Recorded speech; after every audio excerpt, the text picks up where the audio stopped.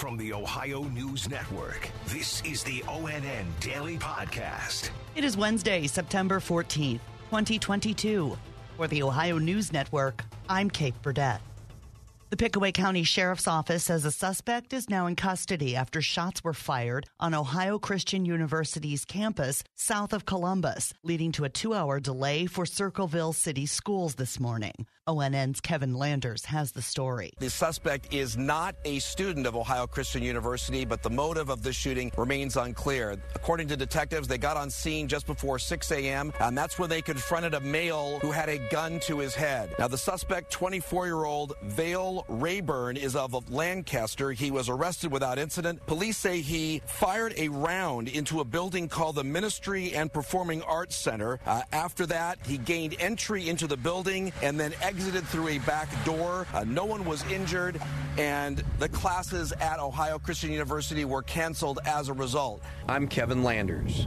A Columbus mother is being held on a $750,000 bond. ONN's Tracy Townsend has details. She's accused of killing her 4-month-old son.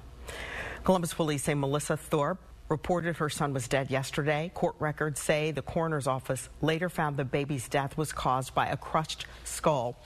The 38-year-old is now charged with murder. I'm Tracy Townsend.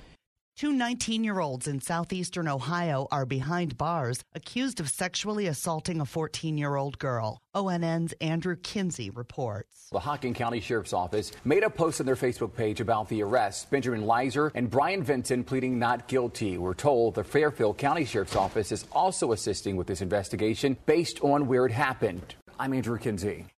Toledo city leaders and community activists held a panel discussion last night about violence in the Glass City. ONN's Chase Bachman has the story. Toledo City Council member Nick Komive said, "We have an ecosystem that has created too much violence." Trying to find a silver lining in this year's 44 homicides, Toledo Mayor Wade Kapsakavich says despite the recent gun violence, overall numbers have improved. The reality is that this has been a much safer summer in terms of total gun-related incidents, shootings, homicides, crime across the board. Chase Bachman reporting in Toledo.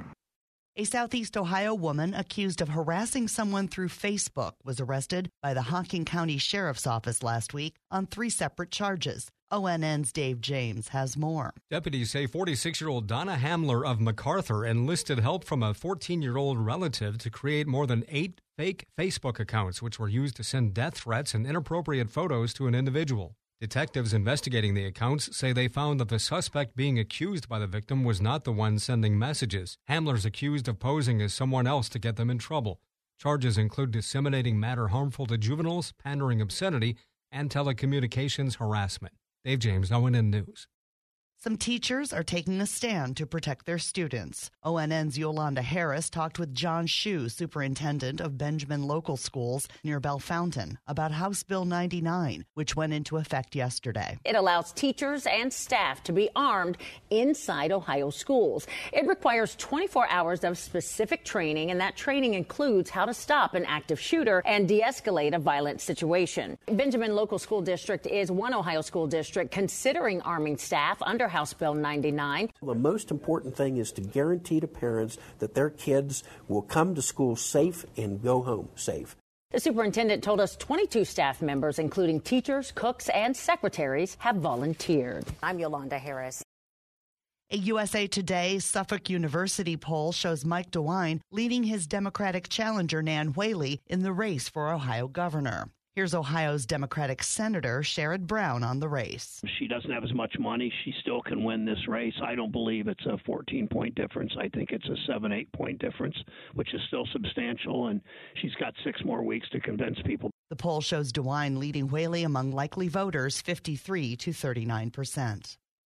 Ohio ranks 3rd nationally in the number of rail miles, and talks are continuing between the largest freight railroads and their unions in an effort to avoid a strike. ONN's Ashley Bornanson has more. Without conductors and engineers, trains will be stopped dead in their tracks, which could have a direct impact on corn, soybeans, and other critical goods like coal and computer chips that move by train. Now, for farmers here in Ohio, especially corn farmers, this means that if crops can't move, it becomes less valuable, and everything that relies on corn and other items that move by train will go up in prices. In Columbus, Ashley Bornanson.